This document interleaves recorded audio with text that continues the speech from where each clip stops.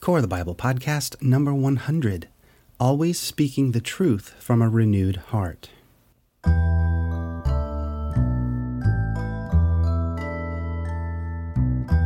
Welcome to the Core of the Bible Weekly Podcast, where we go a little deeper into one of the hundreds of topical articles posted in the archive. My name is Steve, and I'll be your host as we explore the message of the Bible reduced to its simplest form. And today we're going to be looking at the core Bible principle of the kingdom of God, and how the establishment of the kingdom is dependent on the truthfulness of its population. And this was represented by the simplest of commands among the 10 commandments that God spoke from Sinai. In Exodus 20, verse 16, it says, "You shall not bear false witness against your neighbor." Now, as I've mentioned many times before, when God set the Hebrew people apart as a people for himself, he provided them a basic set of community rules, the 10 Commandments, to maintain order within their new society. I believe these rules were the baseline of God's expectations for all humans that would become evident in the continual outworking of his kingdom throughout all history for all time. As such, this specific commandment about bearing false witness includes the restriction against telling an intentional falsehood for the purpose of causing a neighbor harm. To bear false witness against someone is to misrepresent the truth of a situation that one has personal knowledge of, to the detriment of someone else. It is intentional deception for the purpose of vengeance or personal gain. Simply stated, falsehood is the simplest way to subvert any relationship or institution. Jealousy and selfish ambition lie at the root of deception. Recognizing this, and knowing the tendency of men to preserve themselves at all costs, it seems God built into the kingdom charter, the 10 Commandments, a specific command about the necessity of not bearing a false witness against another. And not only did God provide the clear instruction against bearing false witness, but he also knew that this was an unfortunate reality that would have to be dealt with. So in his wisdom, God also provided a definitive way of handling offenders of this commandment once a falsehood was found out by judges who would be overseeing the civil life of the community. One of the corroborating safeguards against arriving at an incorrect conclusion in a matter of judgment was to ensure that there was always more than one witness to bear record of what had occurred. In Deuteronomy 19, verse 15, it says, "One witness cannot establish any iniquity or sin against a person, whatever that person has done. A fact must be established by the testimony of 2 or 3 witnesses." This helped to overcome the potential for a single person to willfully or maliciously bring down someone else through false testimony. Unless there was some sort of collusion between all parties, the fact that there would have to have been multiple witnesses agreeing to the same course of events was in fact a type of safeguard for the rights of the accused, a practice that's still in place in our civil courts to this day. This process is outlined further in the book of Deuteronomy. In Deuteronomy 19, verses 16 through 21, it says, "If a malicious witness comes forward and accuses someone of a crime, then both the accuser and the accused must appear before Yahweh by coming to the priests and judges in office at that time. The judges must investigate the case thoroughly. If the accuser has brought false charges against his fellow Israelite, you must impose on the accuser the sentence he intended for the other person. In this way, you will purge such evil from among you. Then the rest of the people will hear about it and be afraid to do such an evil thing. Do not show pity. Life for life, eye for eye, tooth for tooth, hand for hand, and foot for foot." So the punishment for the crime of falsifying a report, that is, bearing false witness, was to apply to the deceiver the same action he intended for the other, and to do so publicly. In this way, a deterrent to falsification would be established within the community. So we see this ancient principle of eye for an eye, and has been known in Old Latin as the lex talionis, or the law of retaliation. Now, in reviewing other ancient Near Eastern cultures of the time, there are few surviving examples of legal codes of these early civilizations. However, there are a few of them which have been found in archaeological digs, and they even predate the law of Moses. These ancient legal codes also speak about the necessity of truthful witnesses. For example, the Code of Ur-Nammu of Mesopotamia around 2100 BC, it states the following.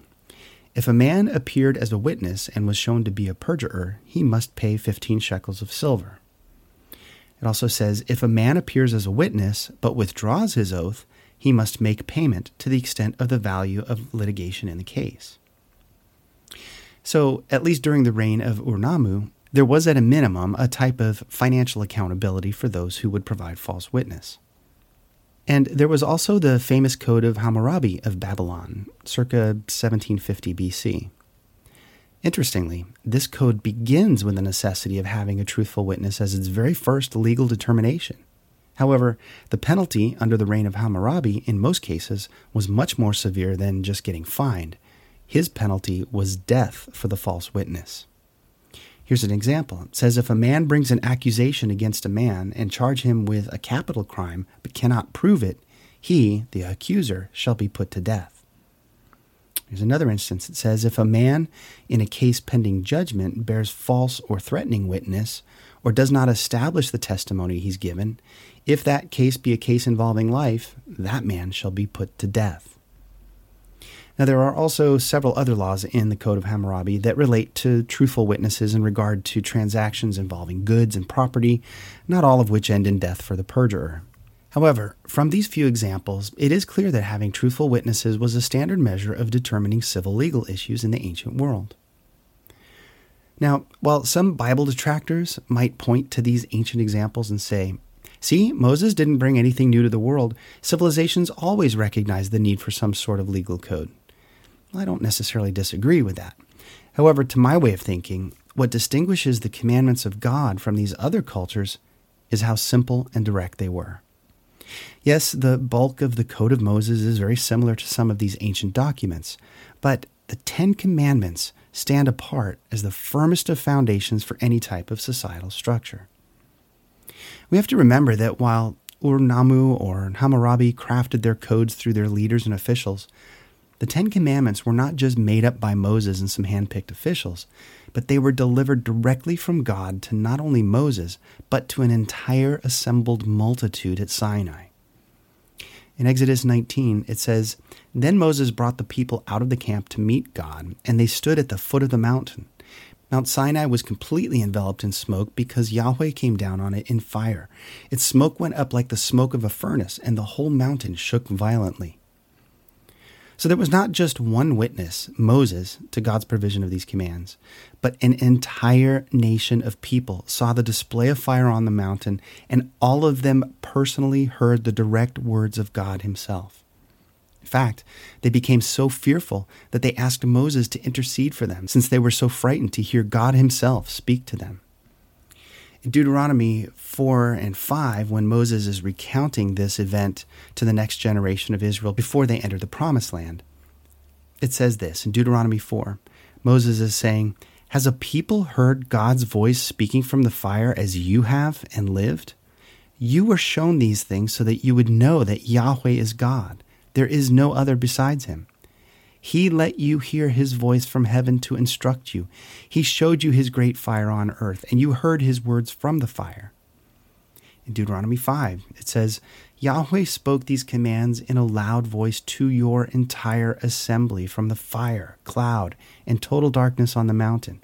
He added nothing more, and then he wrote them on 2 stone tablets and gave them to me.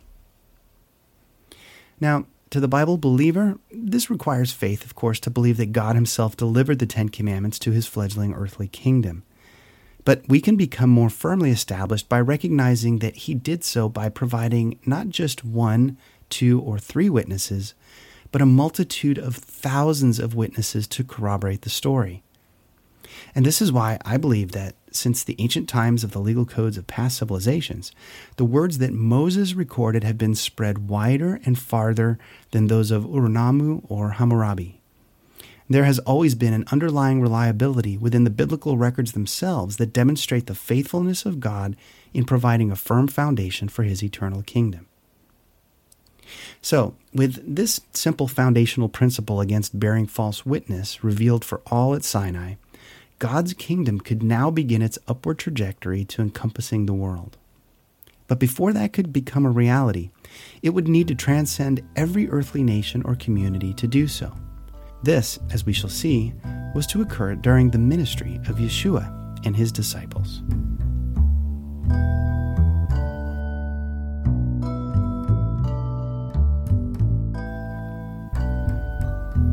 Well, now that we've looked at the ancient evidences for the necessity of truthful witnesses, how is all of this interpreted and put into practice within the context of the kingdom during the time of Yeshua and his disciples?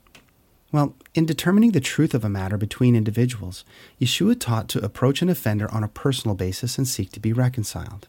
If that was ineffective, then one was to bring several others who could also corroborate the offense to confront the offender. These additional witnesses would be bearing the truth of the situation to bring additional weight of truth to the one who's unrelenting. In Matthew 18, it says, "If your brother sins against you, go and rebuke him in private.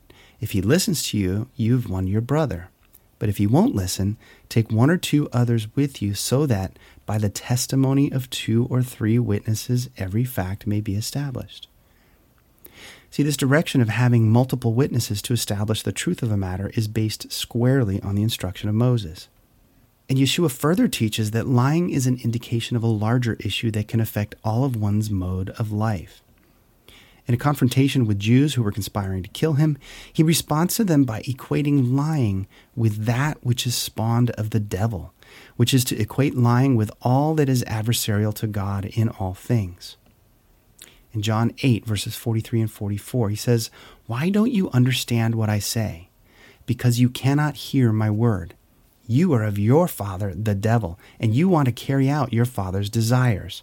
He was a murderer from the beginning and does not stand in the truth, because there is no truth in him. When he tells a lie, he speaks from his own nature, because he is a liar and the father of lies." See, Yeshua taught that a liar, a falsifier who misrepresents or distorts facts or misleads others, for that's what the word means, he has an innate tendency to do so. They cannot be trusted in anything because the ability to lie and spread falsehood can be present in anything they say. And he uses the representative word picture of being born of that which is adversarial to God, and it is therefore within their nature, just as the child has the representative traits of the parent. Once one is consigned to lies, misrepresentations, and distortions come more easily as new situations arise. And unfortunately, they then spiral into layers of falsehoods piled one on top of another. As an example of this, in an attempt to protect his disciples from the false and hypocritical teaching of the religious leaders, Yeshua used an analogy of bread dough and the effects of yeast or leavening. In Matthew 16, it says, "Then Yeshua told them, 'Watch out and beware of the leaven of the Pharisees and the Sadducees.' And they were discussing this among themselves. 'We didn't bring any bread.' And he says, 'Why is it you don't understand that when I told you, beware of the leaven of the Pharisees and Sadducees, that it wasn't about bread?' Then they understood that he had not told them to beware of the leaven in bread, but of the false teaching of the Pharisees and the Sadducees." The Apostle Paul also emphasizes that same principle in teaching the Galatians about their own confusion over some doctrinal issues.